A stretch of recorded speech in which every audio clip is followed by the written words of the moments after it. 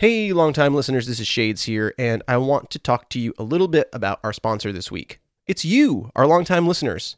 We are funded through our Patreon, patreon.com/shadesansketch, and without you, our patrons, we can't keep this show on the air. Sketch and I want to keep doing it. We want to keep our back catalog available to you, and we want to do that without filling the show with things that you don't care about and we don't believe in. So, to keep your favorite show ad-free on the air, our whole back catalog, no paywall, head on over to www.patreon.com/shadesansketch. You can support the show for as little as $1. We want to thank all of our patrons that we have so much right now, and all of you, the longtime listeners. Here's this week's episode. Hey, longtime listeners, this is Shades here, coming to you between our season breaks. If you listened to our last episode, Treasure Planet, which I know you did, we are ending season 1 and are about to start season 2. So until we come back in February, we're going to be bringing you some classic episodes from season 1.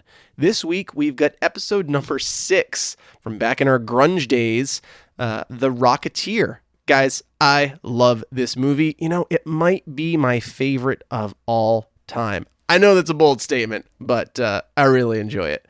And I've enjoyed going back down the rabbit hole and listening to this episode. So without further ado, here it is, episode 6, The Rocketeer. Oh, hello. I'm Sketch. I'm Shades. This is Geeking Out with Shades and Sketch. Yes. Every week we bring our GoCo, our Geeking Out command outpost, to a different location. And Shades, you're chomping on the bit. I really am. Where are we this week? We are traveling time once again, broadcasting from 1938. Sketch. Our first in the past. Yes. Episode. The not so distant past. Sure. You want to tell everybody where we are? We are in a giant smoldering clamshell in the South Seas. The South Seas Club. The South Seas Club in LA. In LA. Pandemonium erupted here not too long ago, but yes. Everyone has evacuated. Now it's just us. A flying man in a bronzed helmet. And mobsters. And mobsters galore. And a monster. A large King Kong gentleman. Yeah. That means we must be talking about the 1991 epic Rocketeer. The Rocketeer. Do we have a theme song? We do. We do have a theme song this week? We're so professional. Rocket Man. Right? This is the Elton John? No.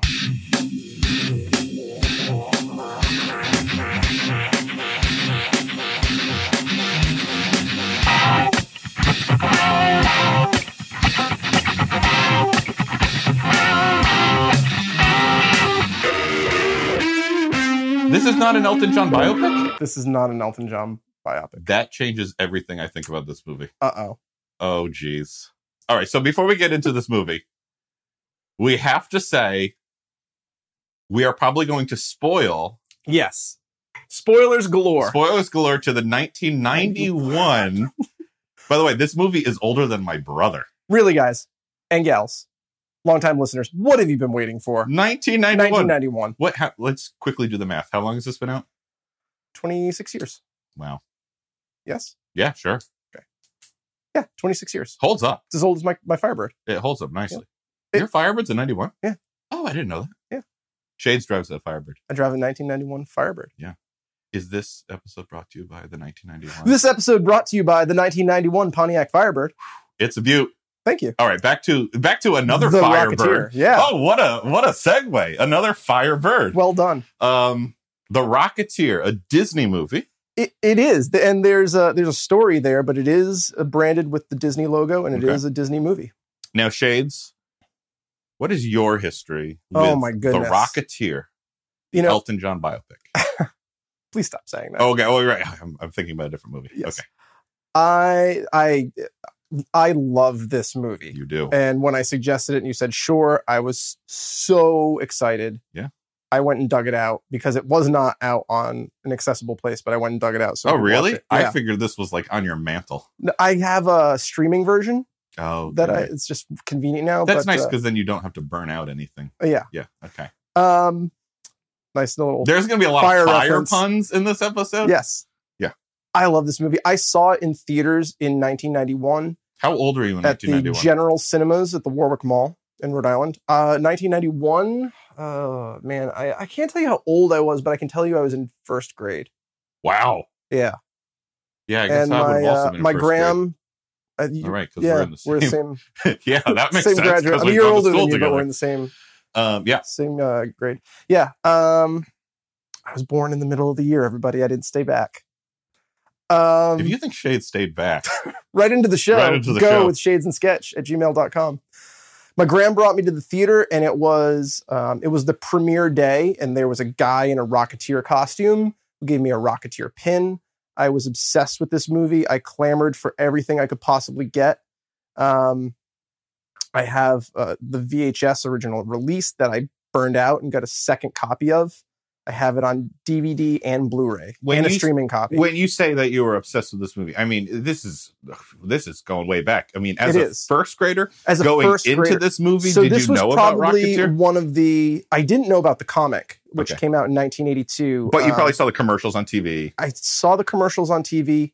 This was one of the first movies I saw in theaters, and it was the first time, if you know what I'm talking about, that I had that wow moment in a theater. And I wrote this down in my notes when I was rewatching it.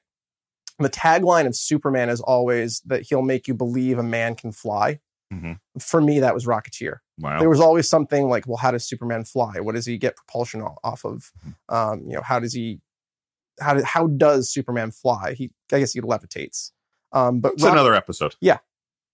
So we'll save that for the Batman versus Superman episode. Sure. Yeah, we could tackle that in Yeah. the BVS. But Rocketeer, Has a rocket. he has a rocket on his back. It's plausible. The device generates thrust, and Is it plausible? it's plausible. I Okay. mean, there are some problems with Okay, it. And we'll get to that. I'd save that for the rants. But it was the first time I had that wow moment, and it made me believe that a human being could fly. Absolutely. And just the iconic suit, the helmet, the jacket, the stylization of the 1930s. I was obsessed with this movie. Yeah. And one of the Rightfully things so. we talked about is I have the preview poster that hung in theaters. That's The beautiful. Art Deco Yeah. stylized Rocketeer poster that Mhm. says summer 1991 on it. Yeah. And it hung in my study for years. Mhm. I don't have space for it to have it up right now. No, you gotta But I make still have, space. You gotta yeah. make space for that. I have a project coming up where I think it will fit nicely. Good. What was your experience with this? My experience goes back all the way to last night, where we watched the movie. Other than seeing my poster. Other than seeing your poster. And I knew you loved it. And because I knew you loved it, I knew I'd hate it because we have such dissimilar tastes. For whatever reason, I mean, I missed this one. I mean, 91 first grade, I really didn't have a whole lot of say in what movies I was seeing as Gotcha. a first grader. No one took me to this one. And so it kind of came and went without my knowledge. The only reason I knew about it was because of your poster, which is a beautiful poster. Thank you. But I will say, going into this, I had a completely different idea of what Of it was what the going to be. Rocketeer was. Yeah. Okay. I thought it was almost going to be kind of like a superhero-esque movie set in like a steampunk. Like a World of Tomorrow, but it's the world of the past. Yeah. Maybe like a Sky Commander in the World of Tomorrow. Yes. Oh, yeah. Yeah. Yeah. Very similar to that kind of thing with, Zeppelins, which there is a Zeppelin. There is a Zeppelin. Spoiler alert. But kind of, that Whoa, spoiler alerts. we gave the spoiler We warning. Just kind of that motif of, I mean, the best way I can describe it is steampunk, Mhm. kind of the And he does have a little bit of a steampunk look to him. he does himself, Right. Nothing else in the but movie nothing does. else in the universe did. And so last night was my first experience All right. with the Rocketeer, and I'm happy I saw it. I enjoyed it. And should we explain a little bit about the Rocketeer to people Sure. who maybe I would are love like to. me and haven't seen it, don't have a Shades cramming it down their throats? So The Rocketeer was created by Dave Stevens in 1982. It was a split issue with another comic, Independent Comics. And it was really inspired by the Commander Cody serials. I'm sorry, Commando Cody of the 1930s. Yeah, we were going to get emails if you I'm got that wrong. sure we were. Somebody was looking at that. And he immediately realized, Dave Stevens, the creator, immediately realized that this movie fit a movie genre. It was begging for it, very more so than anything else that was out at the time, and immediately sold the movie rights. To who? I didn't even see. Oh, no, it was Disney. Is that who he sold did to? not sell them to Disney originally. Oh. He sold them to a production company. The name escapes me at the moment. I could go back and look that up right into the show if you're curious about it, and I'll find it for you, or I'm sure you could find it yourself. A little Googling on the internet. Our longtime listeners are pretty tech savvy. Yeah, they are. It sat in development hell until 1986. The rights reverted back to him when he sold the rights again to a second production duo who were attached to Disney, but the movie was taking shape under the Touchstone Pictures label. Remember Touchstone? Yeah, I do. Yeah, I remember their logo. Yep. And it sat in development hell for another 5 years, or I guess 4 years, 1990, until director Joe Johnston came on board, and then it really started moving along. And he was able to produce dailies and test footage that was suitable to Disney. So suitable, in fact, that they took it away from the Touchstone label and just branded it Walt Disney Pictures. They had planned to do a trilogy of movies around The Rocketeer. Ooh, okay. But the movie wound up costing $40.1 million to produce, and it only grossed $46.5 million. So Really? that pretty much guarantees that it would not get a sequel in 1991. Right. Do you know what it was up against in 91? 1991? What are some other movies? Yes. So it was up against... It's okay if you don't know what else was that. I saw it last night. I escaped it. I escaped it. It escaped you? It escaped me. Yeah. In this moment, but I did look it up last night. It was up against some major blockbusters in the summer of 1991. They escaped me at the moment. I want to say Ninja Turtles 2, perhaps.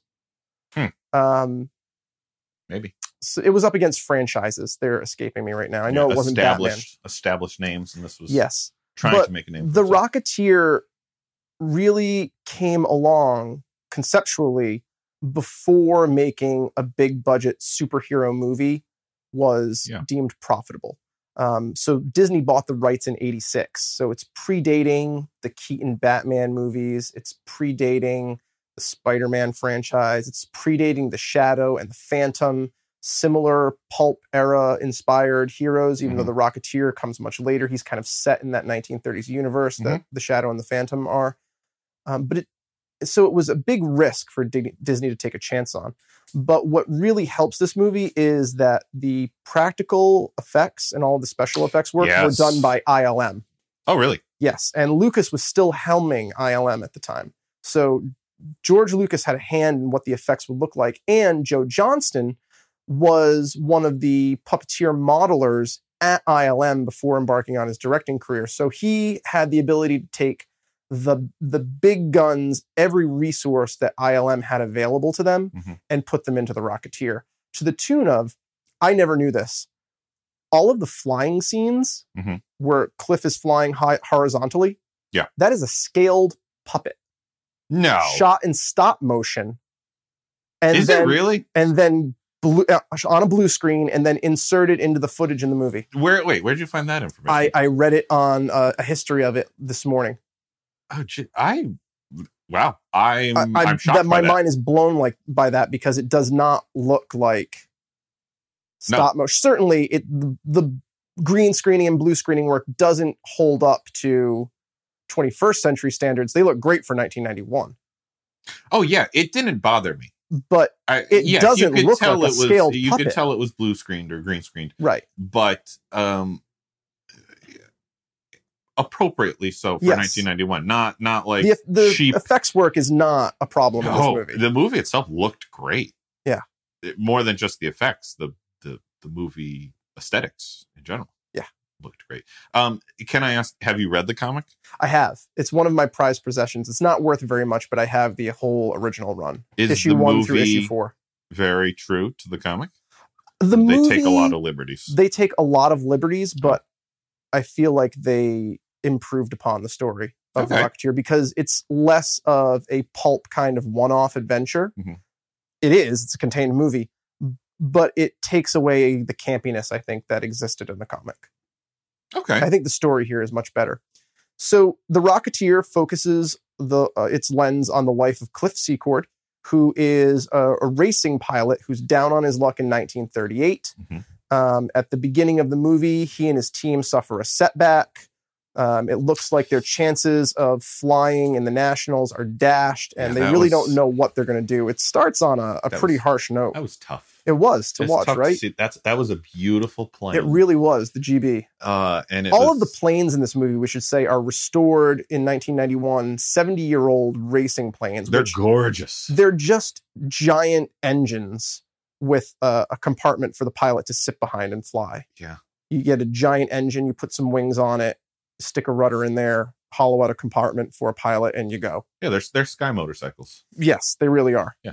But they were They were gorgeous. Beautiful. I mean, all of the planes. It was like are going real. to an antique car show, Yep. but for planes. The GB is the only reproduction, and they destroy it at the beginning of the movie. Oh yeah, I would hope. Yeah, it was not an original, but Yeah. the GB2 is an actual plane. Good.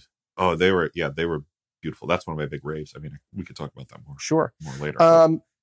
Through a series of events involving the FBI and mobsters, Cliff and his... Yeah, I did not know that this was going to be have mobsters in it. Yeah. This movie, and I'm happy that they were in it. They were fun. Yeah. They were fun. And they are as campy and wonderful as you might imagine. They are And also stereotypical stereotypical, mobsters. Yeah. Cliff and his older kind of mentor, Arthur Peabody, they call him Peavy, come into possession of a jetpack Mhm. that in the movie verse is designed by Howard Hughes. Oh, that's not from the comic? That is not from the comic. Okay. Howard Hughes is not in the comic. Okay. I love the inclusion of Howard Hughes. Sure, yeah. And who plays him? Oh, long-term listeners know I don't know actors. He was on Lost. I'm blanking on his name. I never saw Lost. Oh, I didn't really see Lost either. But what I was going to say is by including Howard Hughes, it certainly added a level of believability to this rocket pack being able Yes. to perform and do what it Right. was. It wasn't just two guys in a work shed at their derelict airstrip Right. made it. Like this had some real R&D behind it. Yes, and they include the schematic work, Yeah. which I think is brilliant. Terry O'Quinn plays Howard Hughes. And the cast is just unbelievable. Of Jennifer course. Connelly It's the love from interest. Labyrinth, And Spider-Man and Homecoming. Spider-Man Homecoming, the voice of Karen. Billy Campbell, the Rocketeer. This is his first movie. Timothy Dalton as the actor. the Hollywood actor. Yeah, this takes place Neville in Hollywood, Sinclair. which Alan Arkin like plays Peavy. Just a wonderful cut. John Polito, who's a great character actor, plays Bigelow, the airfield, kind of the kind of shady, the sleazy airfield owner who Mhm. rents them their space. An amazing cast. They find this rocket designed by Howard Hughes. Shades is glowing, by the way, And- talking about this. This is like his child that he's... Yeah, it's such a wonderful story, and they think they can make some money with this and maybe get their plane back on the Yeah. air. But very quickly, we learn everything we need to know about the characters in this world, because instead of using it for self gain, they use it to save the life of a pilot in Of a distress. friend, yeah. And that kind of sets up the series of events for this movie. Mhm. And I'm sure we'll get into the twists and turns as we talk more about it. I mean, we could talk about rants and raves. the main conflict of this movie is that they have this rocket. Yes. Howard Hughes has the feds out looking for it because they don't want it to fall into the wrong hands. Right. And on the flip side, this story takes place in LA, in Yes. Hollywood. Cliff's love interest, what's her name in the movie?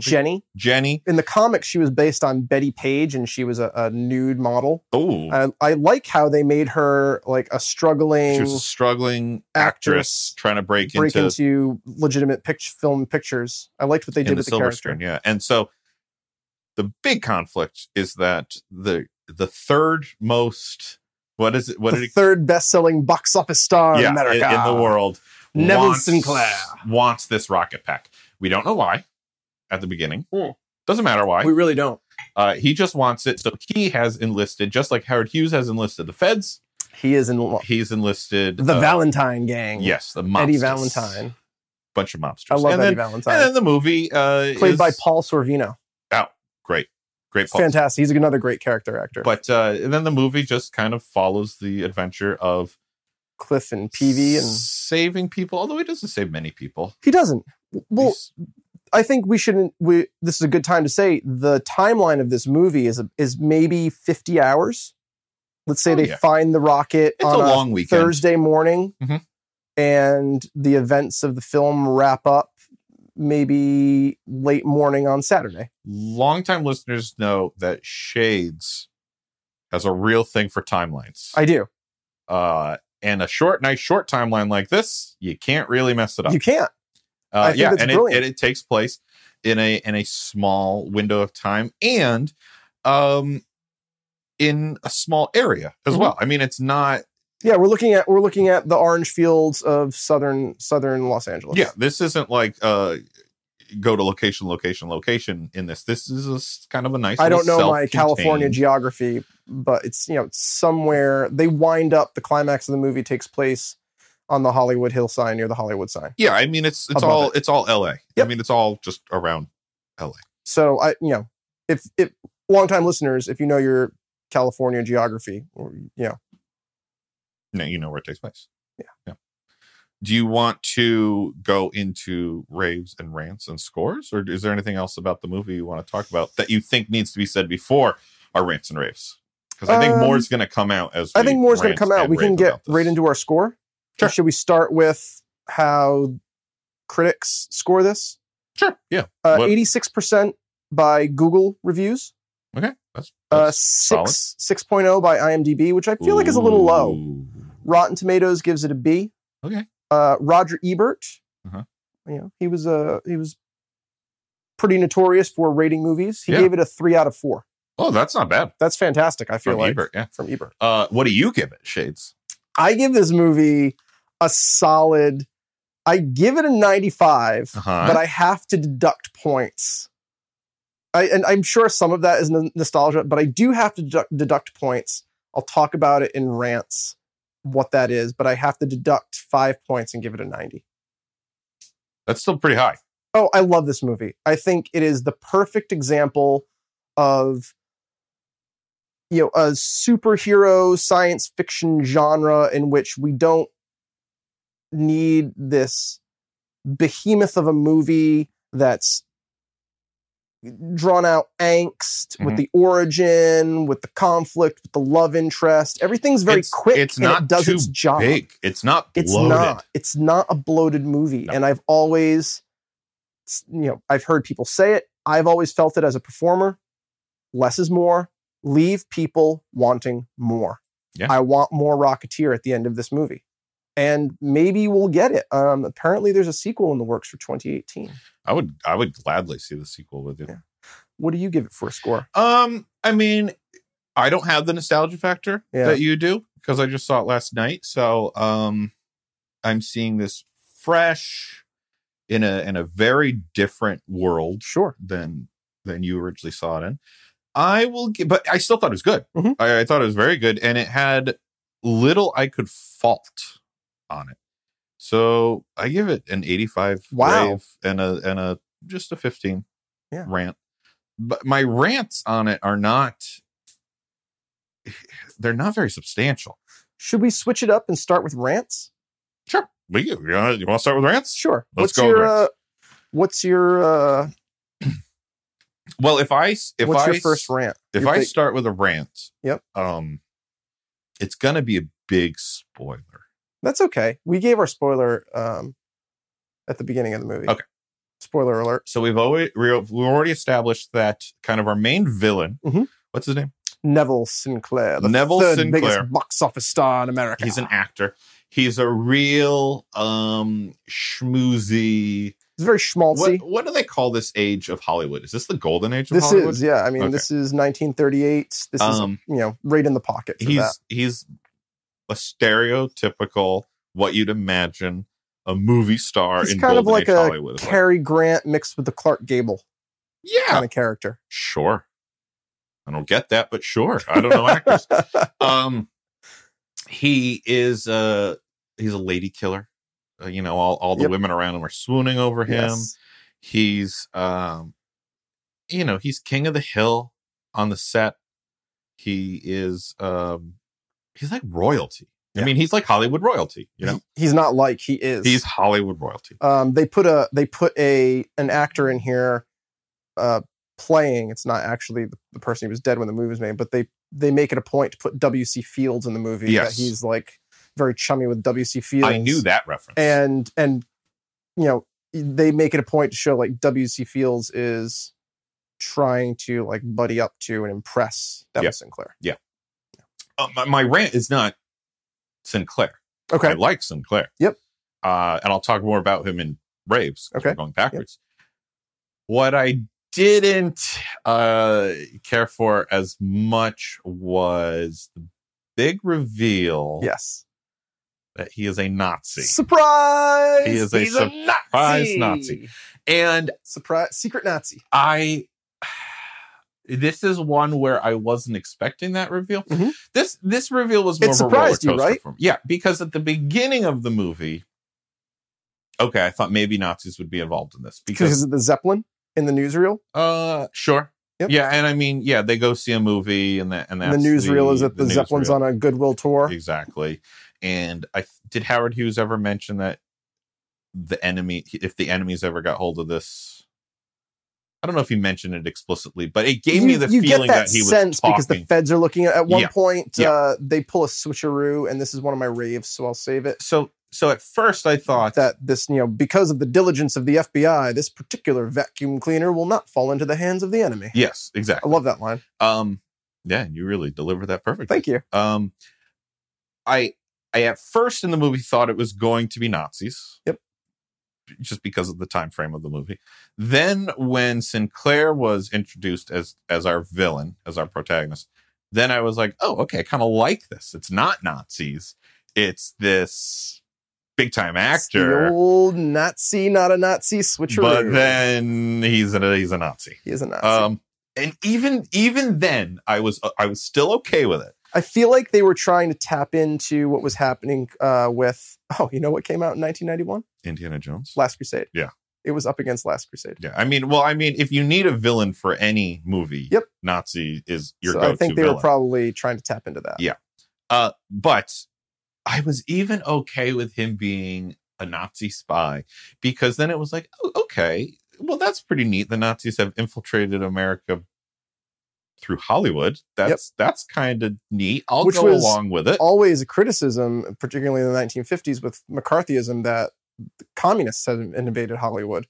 So I thought that was a nice little twist. That in the 1930s, maybe the Nazis had. I'm still on board at this point. Yep.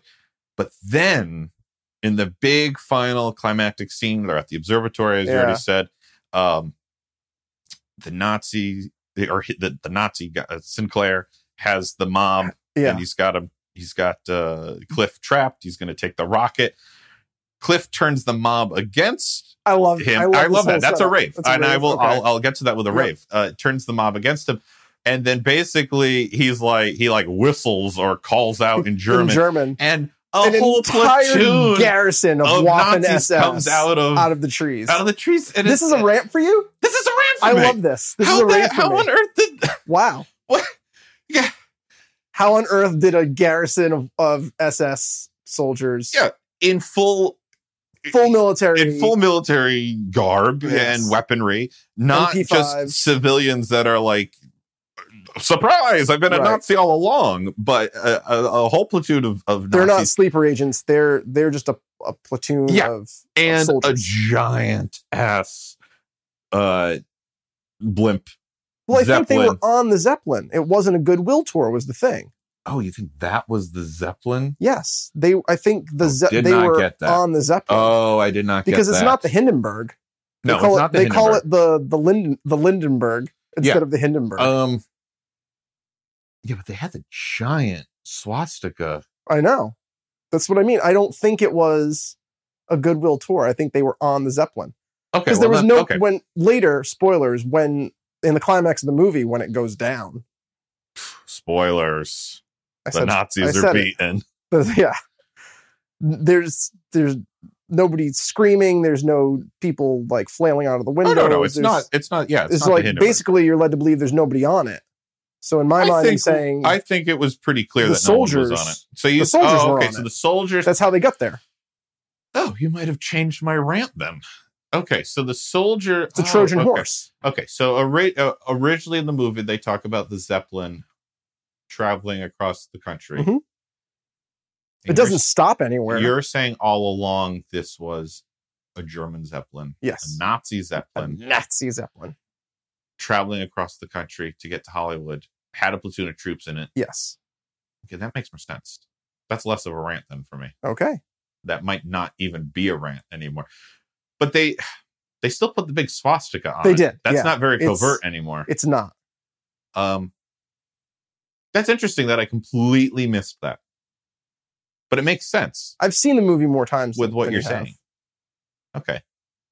Yeah, that makes sense. It's not something that dawned on me just now. So okay. I think it's something that you could miss. Then or maybe it's not even right into the show. If that's true, sketch if they came on the Zeppelin and they've been traveling across the country on the Zeppelin, then for a geeking out first, I retract my rant. Whoa. I retract that rant. That is not a rant. If anything, it turns into a much smaller rant of it wasn't clear. But maybe it was clear and I just missed it. I could have been oblivious. I could be 100% wrong with that. It's very likely that you are 100% wrong. It's entirely possible. On a variety of things. However, on this thing, I would... You're gonna say that is the case? I think you're more likely to be right than me. You grew up on this movie and you love this movie. I'll take it. So I'm going to retract that rant. I have another rant. Long-time listeners, it's geeking out first. I'm still not changing my score because my score is still based on my... I think that's a fantastic score for this movie. My feel. Yeah, I mean, I think it was a great movie. I cannot separate my nostalgia from this movie. Right. And I don't think this is a podcast that you have to. Thank you. I don't think... I mean, we did Sequest recently and we were geeking out and we probably gave it a higher score than probably we should have. Sure. Do you want to go into your second rant then? Before I give my first, since you're retracting your rant. How many rants do you have? I have 2 rants. Then you do one, because I only have one other. This is my big rant. The movie is a little rapey. Oh, that's my rant. That's your rant? Other rant. It's more so than I remember watching it with you. You didn't pick up on that as a first grader? When I did not get this when I saw it in theaters. I've watched this movie hundreds of times, and it never really dawned on me. And it dawned on me last night when I was watching it. And just the treatment of women in general, it does not have a particularly high regard for the treatment of women. And I think that's probably because of the era where it's taking place in. And I almost feel like that was the Commander Cody. I think it was on purpose too. But it tries to make Jenny not the damsel in distress, and I don't think it succeeds. She has some moments there, but ultimately she is the swooning damsel. Yeah, she still is, but she definitely has. She's not 100% passive. She's not. I mean, she's a fighter. She's feisty. She's independent. She's strong. But in the end, she's the damsel that needs to be rescued. Yeah. And also like the boarding house where all of the bunnies, the side bunnies, of live. That was a boarding house? Yeah. At first, I thought it was like a sorority or something. No, it was like a boarding house for women. Okay.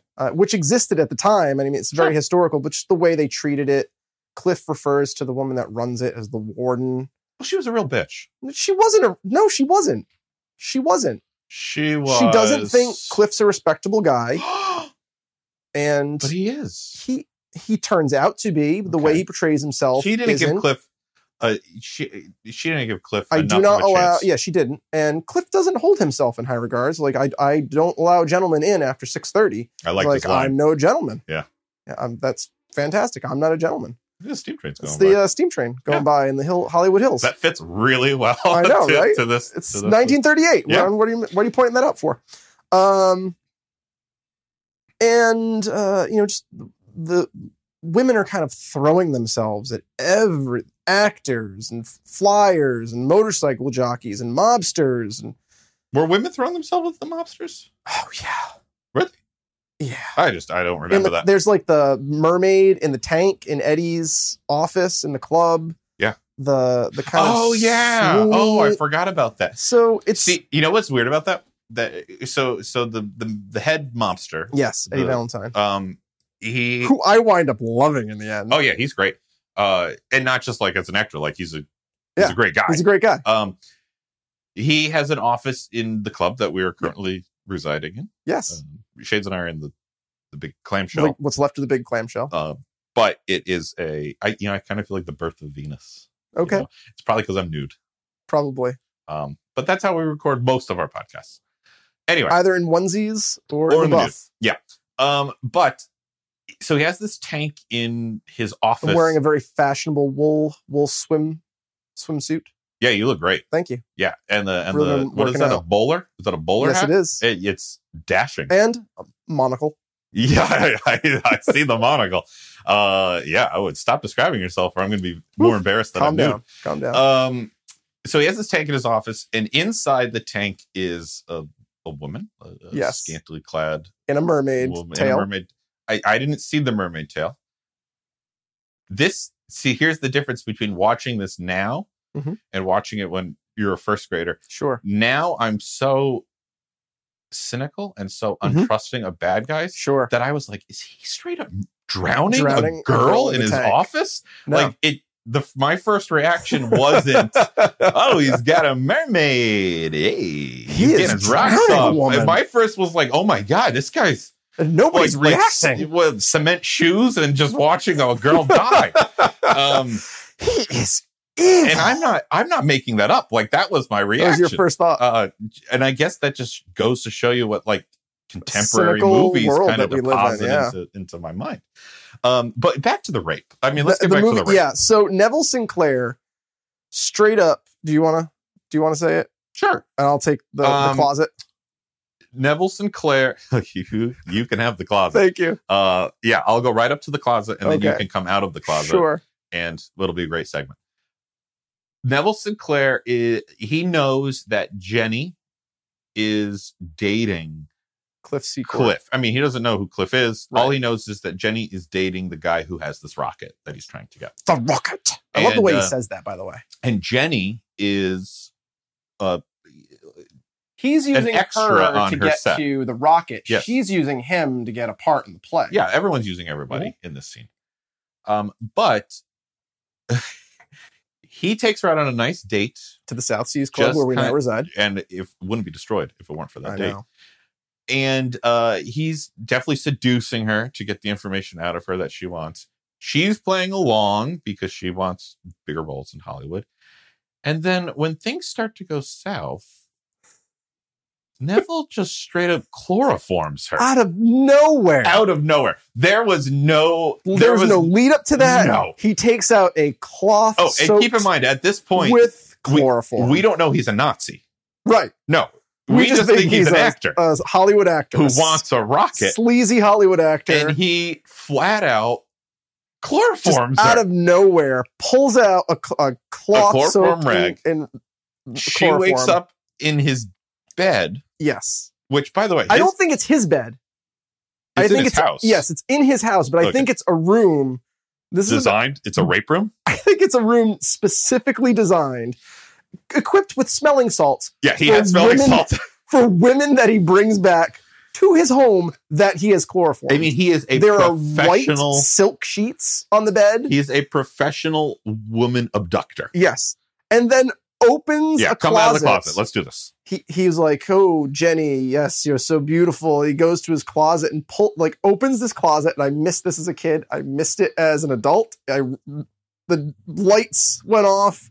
The alarm sounded. He opens this large closet, like the length of a wall that is filled with women's clothing. Yeah, he's a single male actor.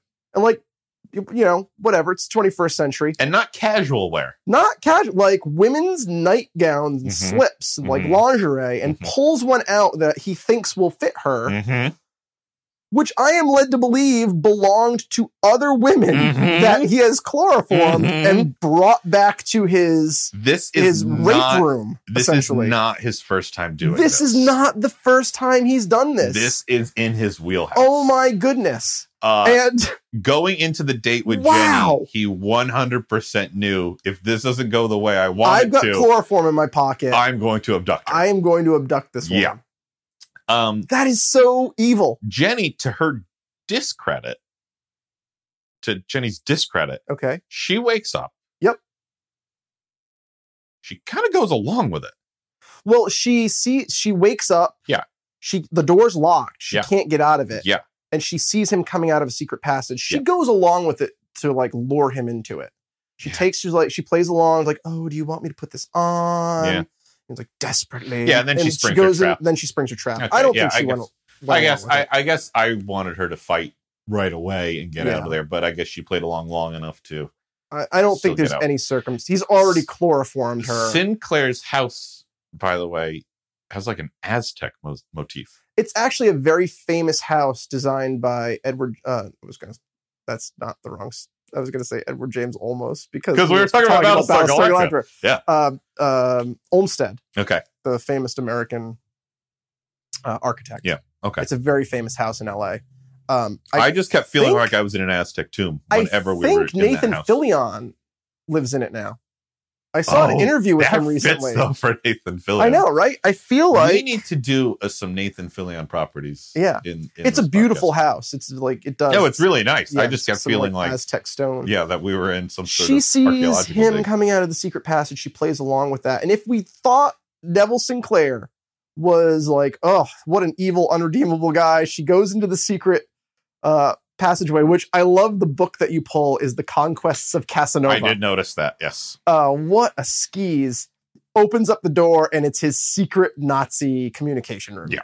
She turns on the radio and it just speaks German. Oh my God, not only is he an awful womanizing rapist, on top of it all, he's a Nazi. Okay, I'm just making this connection because when she turned on the radio and it was German, I'm like, he has a radio that reaches from Hollywood to Germany. No, he's talking to the Zeppelin. He's talking to the Zeppelin. All right, it's all coming together for me. Okay. Yeah, I mean, I really don't have another rant of any weight other than it was pretty rapey. It was very rapey. It was uncomfortably rapey. When he opened that closet, was very light for it to turn to rape. Finally dawned on me that he has abducted dozens of women. You didn't need the rapiness to get that he was a sleazy slimeball. Right. We got that. Yeah. That was established. It was gratuitous. You could have skipped rape and gone right to Nazi. And I hope we haven't ruined this movie for you with all of the rapiness. Oh, no. No? No. Okay.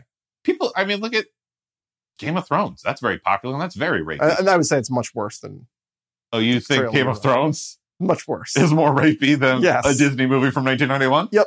Wow. I'm just saying, for a Disney movie for 1991... You're really putting yourself out there with that one. Hey, it's... I have strong I'm opinions. Saying... No, it's not rapey. For a 1991 Disney movie that's rated PG... Yeah. That was going to be one of my big questions. What this is rated. I'm sorry. No, that's fine. Okay. Yeah, it's rated PG. Okay.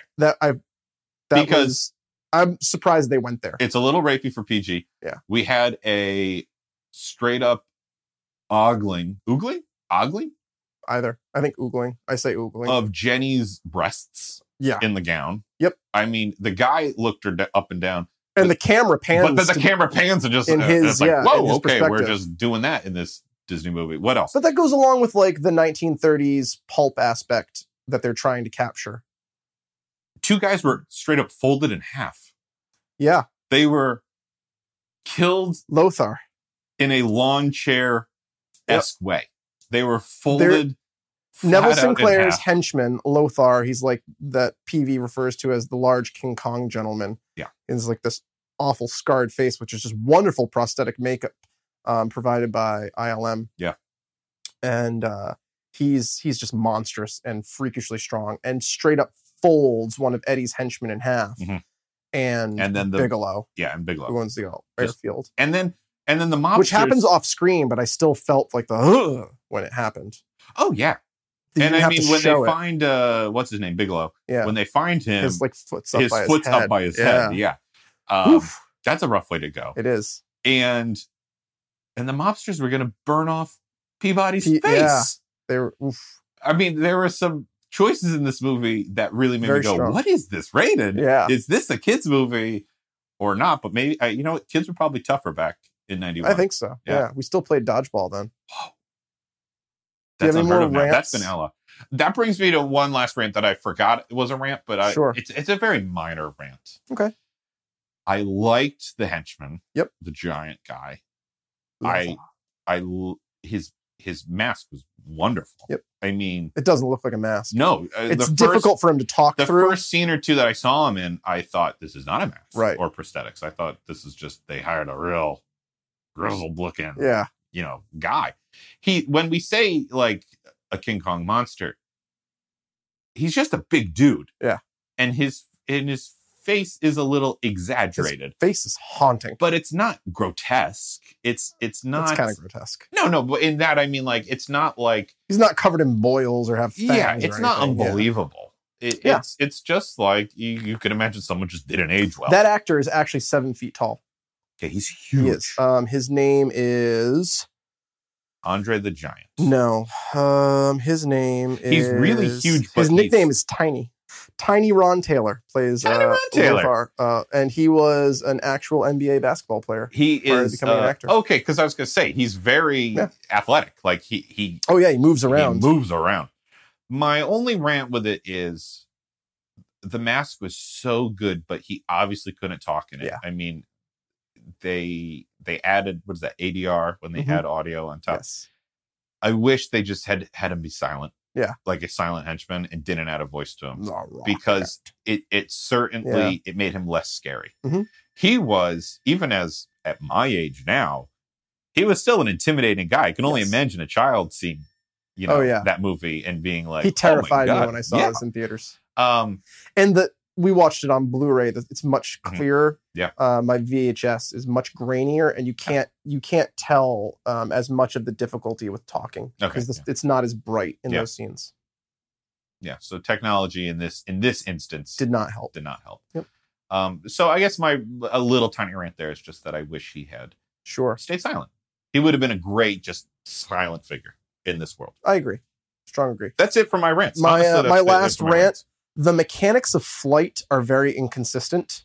I guess that has to do with whenever we see the Rocketeer flying, he's horizontal, and it's a maquette that's being posed and filmed. I'm still impressed by that. Yep. And everybody else, when he's in the South Seas Club, he's on a wire and flying very slowly and flying upright. I mean, he was interacting with people at that point.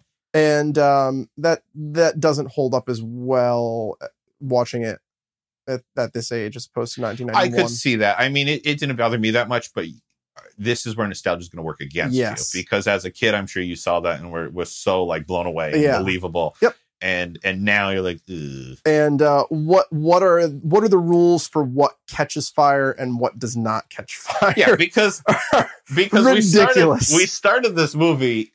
And it was the first time he takes off. Yeah, that was your question. No, it was on the DVD menu screen. They showed him, and I said, "I already have a big question." Yes, and you said, "No, it's alcohol. It doesn't burn as fast, right?" And I'm like, "It doesn't burn as hot." Yeah, or burn as hot. And I'm like, "Yeah," because it was going to be how does his pants not catch on fire? And so, okay, I went along with that and because they do say it burns that, ethanol. Yeah, and that it's much cooler. That being said, not that cool, but cooler. But they say, "Oh, the casing is cool to the touch." Right. That being said. Other things ignite. Everything in the South Seas Club ignites. As we can attest to. There's nothing left right now. Long-time listeners.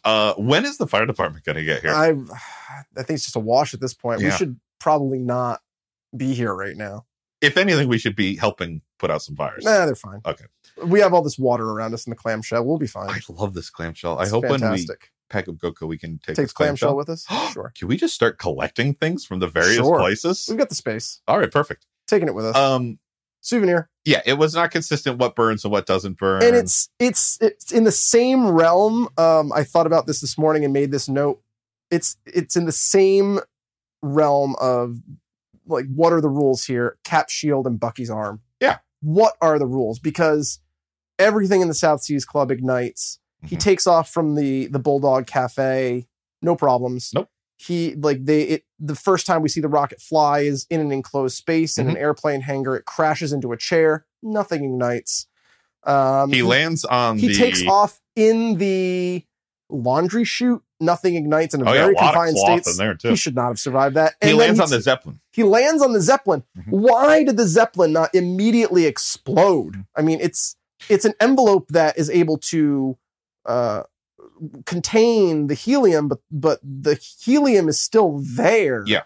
And spoiler alert, if you're saying it doesn't explode, it will explode. Oh, it explodes. And also with that, I don't think helium explodes in sequence when the Zeppelin does go. I thought maybe there were different segments. Chambers. Yeah, different chambers. I feel like it would have just almost gone. like the Titanic. I don't think you should have been able to run on it should have started collapsing. Sure. I don't think you should have been able to run on top of it as they do. You can rant as much about this movie as you want. I didn't think you'd have any rants about this movie. It doesn't hold up quite as well. So the mechanics of what catches fire, what doesn't catch fire, and it's the most iconic scene in the movie when he takes off with the American flag in the background. Yeah. To go and fight the Nazis at the end.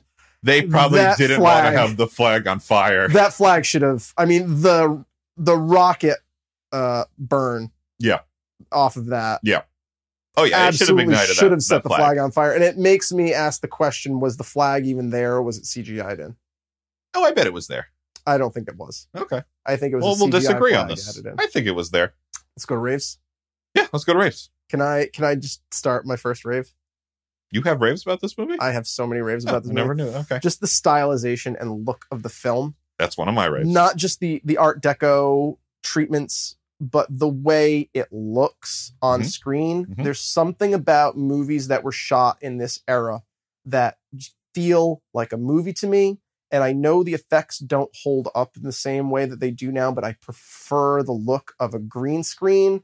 I prefer the look of a scaled model, in fact, and stop motion. I feel like you're defending it, but I thought the effects were fine. I love it. I'm not defending 91 it at movie. All. And Batman Begins did this in the final climax when the train derails and crashes into the parking garage. Yeah. Spoiler alert, if you haven't seen Batman Begins, I don't know what you're waiting for. Destroys that the final fight sequence between him and Ra's al Ghul. Yeah. That was all done scale model with stop motion or slow motion practically. We've talked about this a little. I think when we talked about Spider-Man, we talked about practical effects. Practical effects will always look better. And even with the poor green screening, the sharpness and the blurriness of putting him into the scene afterwards, I just love the way this looks. Yeah. And I'm not arguing you on that. There's got to be a way to marry computer effects and the practical effects of just 20-year-old technology. No, I think the issue, though, I think the issue right now is that digital effects are just so much cheaper than practical effects. You know, I mean, I have to disagree. This movie, I don't know what the inflation rate was, but the budget for the movie was $30 million. Oh, in 91. And they had over a $10 million overage. I'm just talking about now. Nowadays, I think you can do digital effects so much more. I mean, I don't know what the conversion rate is. So 1991, I'm going to look it up. Why don't you talk about your rave here while I do that? But I agree with you. I think the practical effects, the look of the movie. I don't know if you ever saw it. I used to watch a show back in the day called, I think it was called Movie Magic. You ever heard of that show? I have not. I think it was on Discovery. It was on some educational show. And what they did was they broke down and showed you how they did the practical effects to some of the great movie scenes of the time, and how they, filmed train derailments and exploding gas stations and everything, and all the work that went into that. And I miss that, because those things looked great, and they looked real because they were real, and the movie magic was not, how do we make this look believable? It was basically, it is believable. The movie magic is, how do we avoid showing how we did it? Right. And that's why you go to a magic show.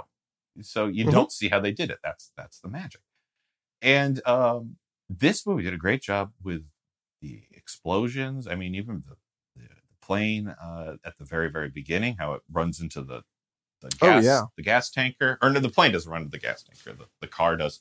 I mean, everything felt genuine. And I appreciated that for a movie with a flying man.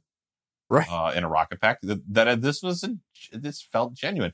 And it matched really nicely to the golden age of movies that they were depicting. Because it felt to me like they're paying homage to the golden age of cinema by making a movie that was so earnest and so genuine. 100% agree. Okay. Agree. The inflation rate, $40 million in, sorry, not 1914. No, that's why that number was so big. Oh, yeah. I just switched that. Do you want to give your second rave while I finish this?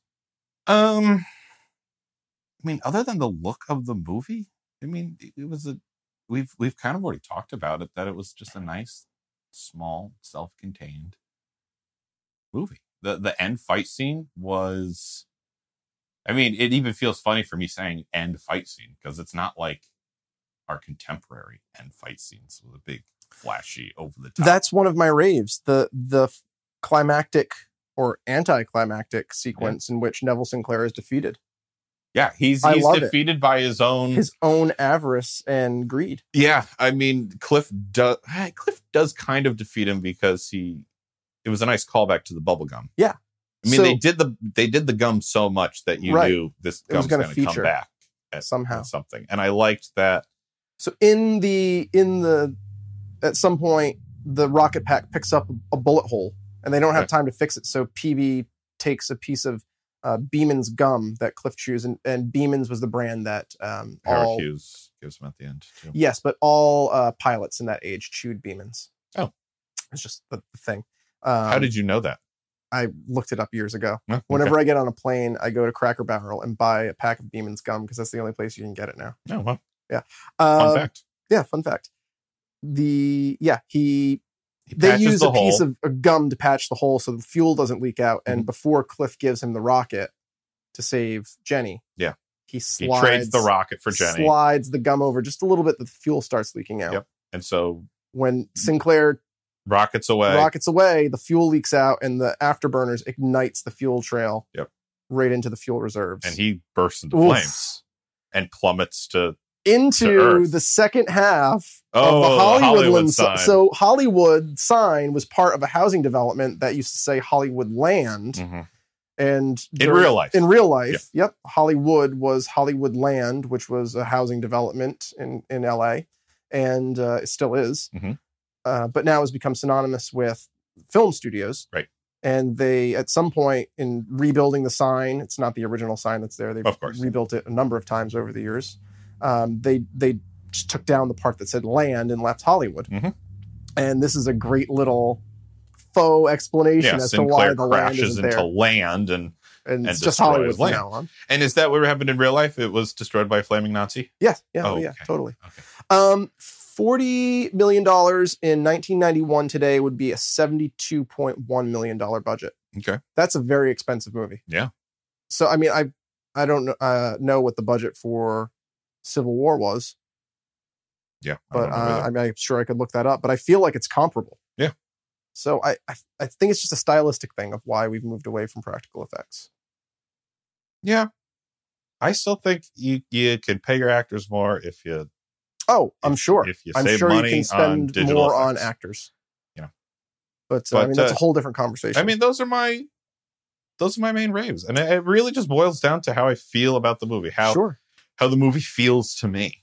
It was a fun... I would recommend it to really anybody. It was... Thank you. It's a great movie. A fun... It's great to hear you say that. Light. I mean, it wasn't... There was suspense. Mm-hmm. And there were... there were some nail-biting moments. Absolutely. But it wasn't... moments on the edge of your seat. It wasn't apocalyptic. No. You and know? I like that. Yeah, I do too. It's... The scale of the movie is small. Mm-hmm. And I appreciate that. Sure. I have two other raves. Sure. I love... I think this is one of your rants and you didn't talk about it. The cartoon? I love the cartoon in the middle of the movie in which the Nazis are revealed. They've already been revealed. We find out that Neville Sinclair is a Nazi.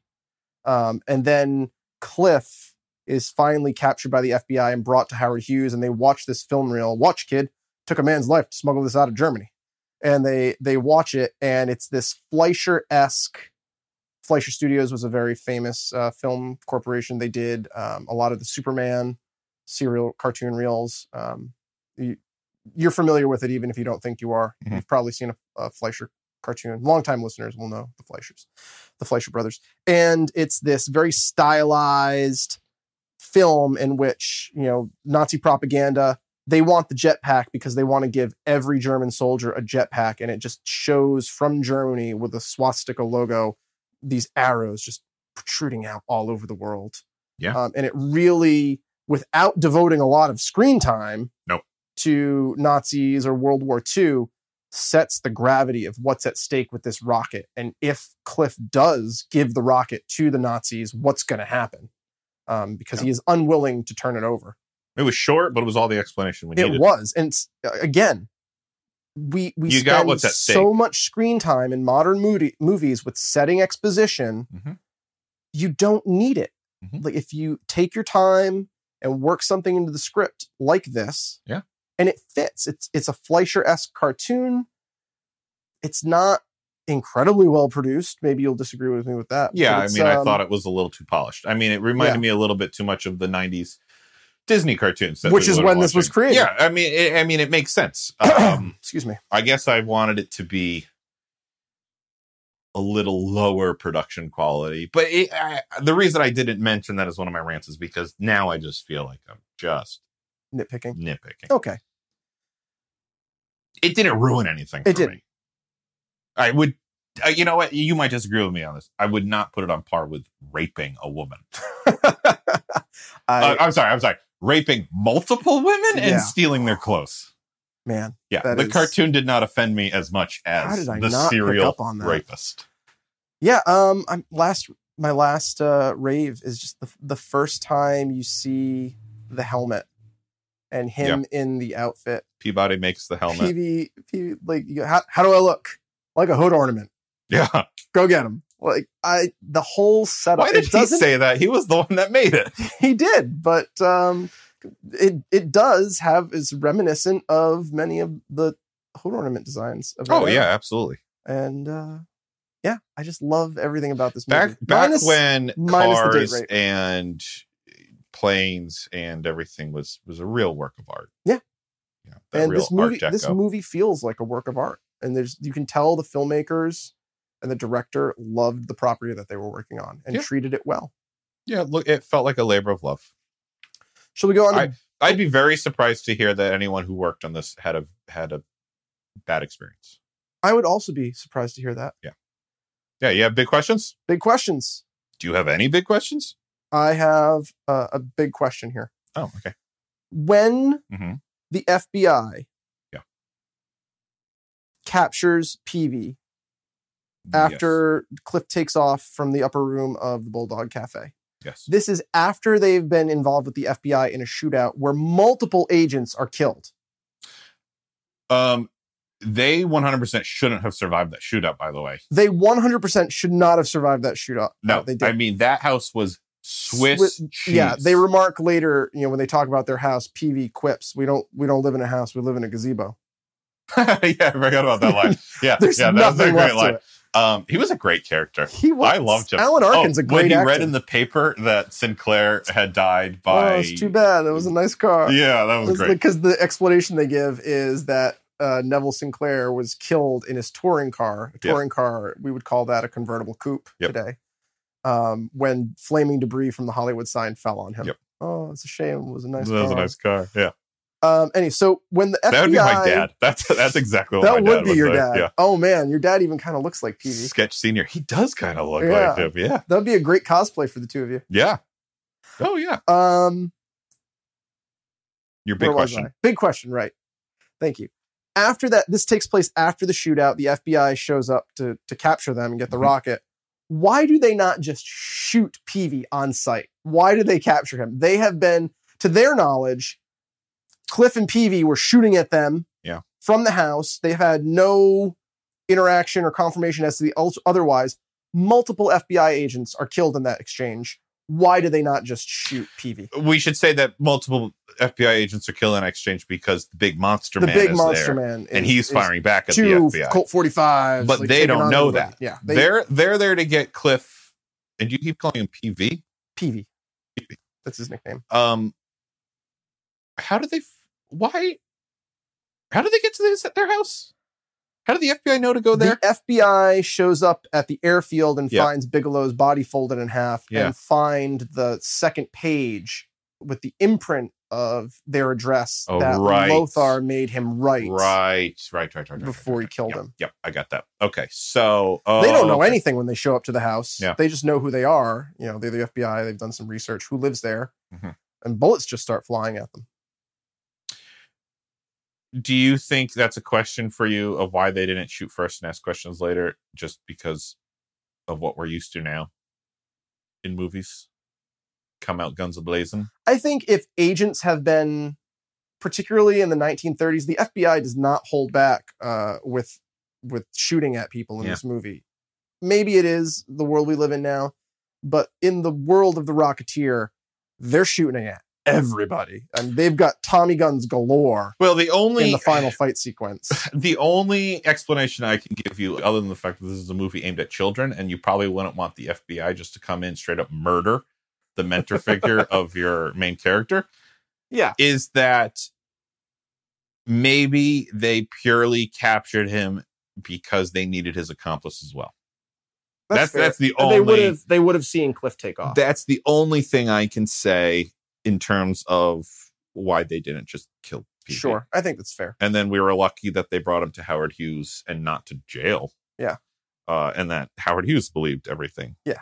And Howard Hughes, great guy. We didn't see that scene. We didn't. It was just explained to us. When they capture Cliff, they bring him in, and Peavy and Howard are having this they're geeking out over the designs. Howard's geeking out over the helmet that Peavy makes and the design, putting a rudder on it. It's genius. Yeah. And Peavy's like geeking out over the double wall chamber to keep it cool when it's running. And I was thinking about that rudder. Yeah. That is genius to help him move from left to right. How does he move up and down? I don't know. Okay. I think his feet. I guess that's one of my big questions. His feet and hands in the same way that Iron Man maybe his feet and hands. Oh, yeah. I guess so. I don't think that would actually work. The flying, this is not a rant. This is not a rave. This is not a big question. This is just a comment. Just a comment. Sure. To me, the flying was terrifying. Oh, yeah.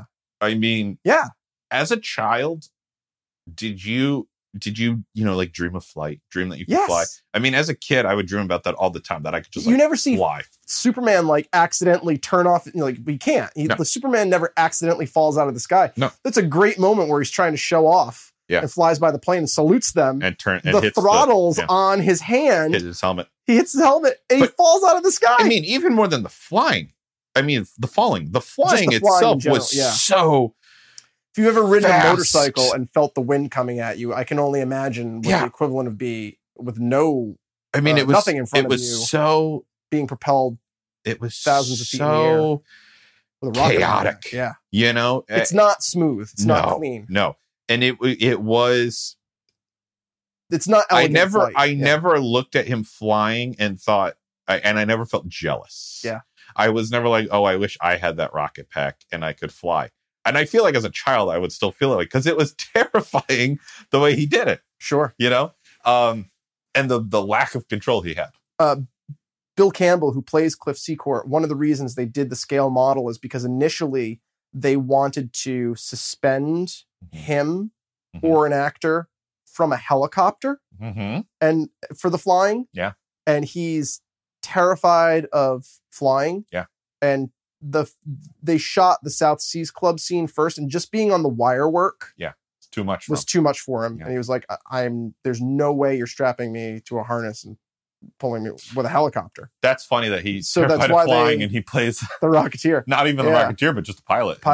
In the movie. Well, wait, what about those scenes though in the beginning of the movie where they show him in the cockpit of the plane? Was that could have been blue screen? That looked way too good. Movie magic. I'm sure he was in some kind of like just a fuselage that was pulled in real tight on him. Yeah, I agree. But I thought it was actually like in the back of a plane with like its cargo door open, so they would still get the background, the shot. I don't know. Just because it looked so believable. I would love to find a making of featurette. Yeah. And look at that. Big question from you. That was my big question. You answered it beautifully. One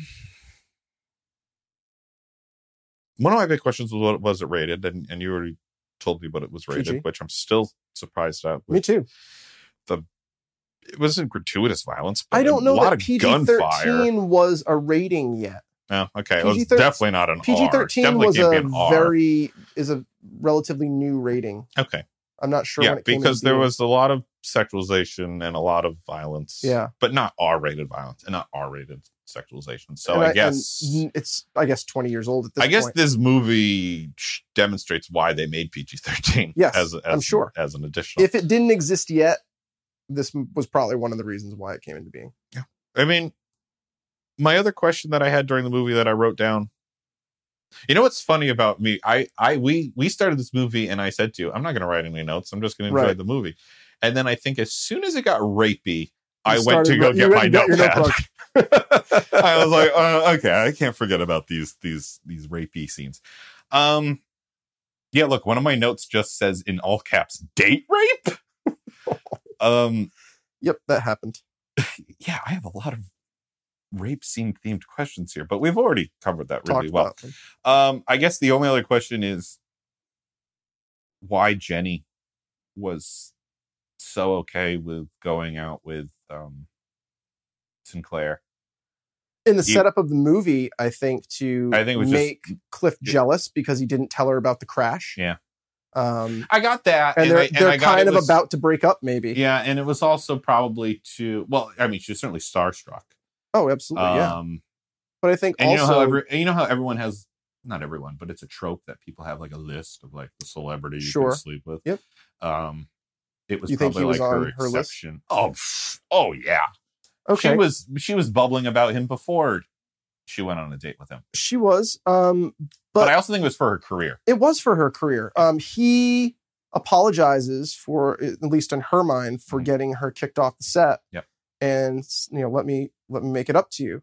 Like, let me take you to dinner at the South Seas Club. He lays it on so thick. He does, and it's obviously a ruse. Yeah. But he gets her a reading for a part, and he lays it on uncomfortably thick. I think she maybe feels a little obligated to go to get that reading for the Saxon Queen and the Laughing Bandit. Yeah. Film that they're working on. If it weren't for the fact that he straight up legitimately abducts her with like rapey intentions, there's no way around it. If they had skipped that, but they still had him being so over the top and everything, I still would have said to you, this feels a little too much sexual predator. Sure. To me. Yeah, but even with all that, she makes sure she still wears the bracelet that Cliff gave her and explains it to him about her boyfriend. Yep. I'm with you. But that's a nitpicky big question. Here's a big question. I guess I just wasn't a big fan of Jenny. That's fair. I much preferred Karen. After Cliff has his interaction with Hughes, the G-Men, he sees the film of what's going to happen if he gives the rocket to them.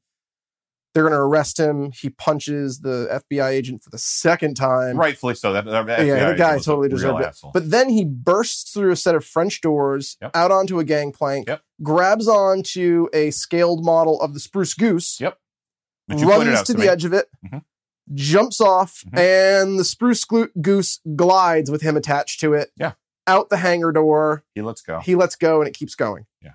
Is your question, where did it end? Where did it let My question, what are the how did that model glide? A, with Cliff hanging on to it. Yeah. B, is that, longtime listeners, figure this out. Somebody out there, calculate the necessary thrust for this scale model to like get the appropriate amount of My brother's the guy to figure this one out. Schmahoog, if you're listening to this episode. Continued to fly out the door. And how long did it continue for based on for then Howard Hughes to say, the damn thing will... No, he doesn't. He says, the son of a bitch will fly. Yeah, he does. Yeah, they were fine PG with swearing. movie, yeah. I'm going to back it up even more than that. How did Cliff know that thing was going to move on its track? That's what I mean, yeah. I would have loved if he jumped and was just suspended on it. It was I didn't think that out very well. Yeah, no, that's a great question. And that was what I would describe as a whimsical moment.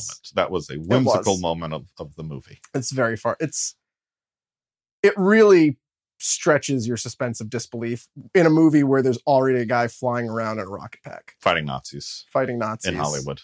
It's like, guys, really? Come on. Yeah. What was that model made out of? You know what I did love, though?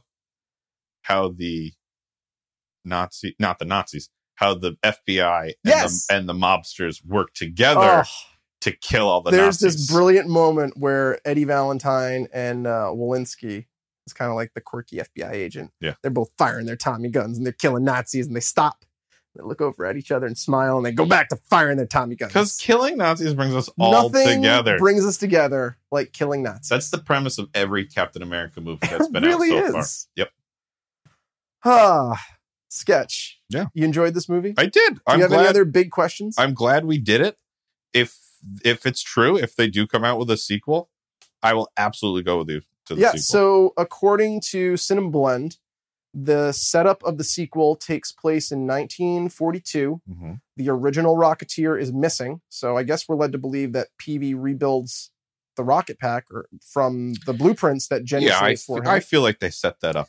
Yeah. The original Rocketeer it's wartime, which coincides with one of the most recent Rocketeer runs, the Rocketeer at War. Mm-hmm. And he vanishes in World War II, and 2 new Rocketeers are commissioned. One's African-American female mechanic, and one is like your typical Star-Spangled Fighter ace, mm-hmm. and they fly into enemy lines to try and find him. And that's the premise, and it has a release date of 2018. No one's attached to it yet. So we'll see what happens. You think it'll still be the kids movie as much as this was a kids movie? I think it'll probably be more of a stylized in the vein of like the Avengers and Guardians of the Galaxy universe. Okay. That seems to be where Disney is now. Would you call this a kids movie? No, I wouldn't. I don't think it is. I think it's a movie that kids can watch. Yeah, I agree with that. A lot of the weightier stuff goes over your head. I feel like this is a movie that kind of exists beyond classification. Yeah. Of this is a kids movie. This is children can watch this movie, but they're not going to get a lot of the references, and adults will be entertained. Oh yeah, kids could watch this. You don't need to know the references to be and it's not so gratuitous or violent. It's nothing that they haven't seen on television. Oh, especially nowadays. Yeah. Listen how old I sound. Anybody can watch this. Kids these days. Get off my lawn. I wish I had a lawn. Yeah. No, I'm happy I saw it. Longtime listeners, if you haven't seen The Rocketeer, it's a really nice piece of early 90s cinema that doesn't feel dated. Yeah. It doesn't feel like you're watching something primitive. No. It's a really solid, well-made movie. It's fun. Has some nice geeking out moments. Absolutely. And heck, if they are going to do a sequel, you'll definitely want to see this first. There. Yeah. And yes, and you can find this, you can find it on YouTube. It's on YouTube? It's on YouTube, like paid to rent. Oh, but yeah, you can also find it on YouTube with a poor video quality or sped up sound. But it's also Amazon Prime. You can watch it streaming. And it was, I'm not sure if it is still on Netflix. You are really coming after Netflix lately. It was on Netflix recently. I don't know if it's still there. Well, Netflix has, I think, they currently have quite a deal with Disney. A lot of Disney stuff is on Netflix. So there's a good chance that this is on Netflix. Yeah. So check it out, give it a watch. And should we start trying to get this clamshell? Yeah, help me wrestle this clamshell shut. On it. And I'm going to throw some clothes on before we leave the probably a good idea. Club. And longtime listeners, thanks for joining us again on our geek out of one of Shades' favorite movies. I mean, I don't think I was so excited when Sketch said yes to doing this. Yeah, I mean, I can't properly express in audio how excited Shades was to do Rocketeer. I hope you enjoyed coming on this journey with us. If you have anything you would like us to geek out over, please write in either through email, gowithshadesandsketch@gmail.com. You can use our Facebook page, which is just Geeking Out with Shades and Sketch.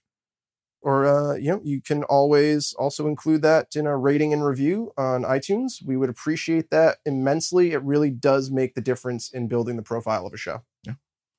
All right, let's wrestle this clamshell. Let's close this clamshell and let's take GoCo on our next adventure. I guess see you guys next time. See you next time.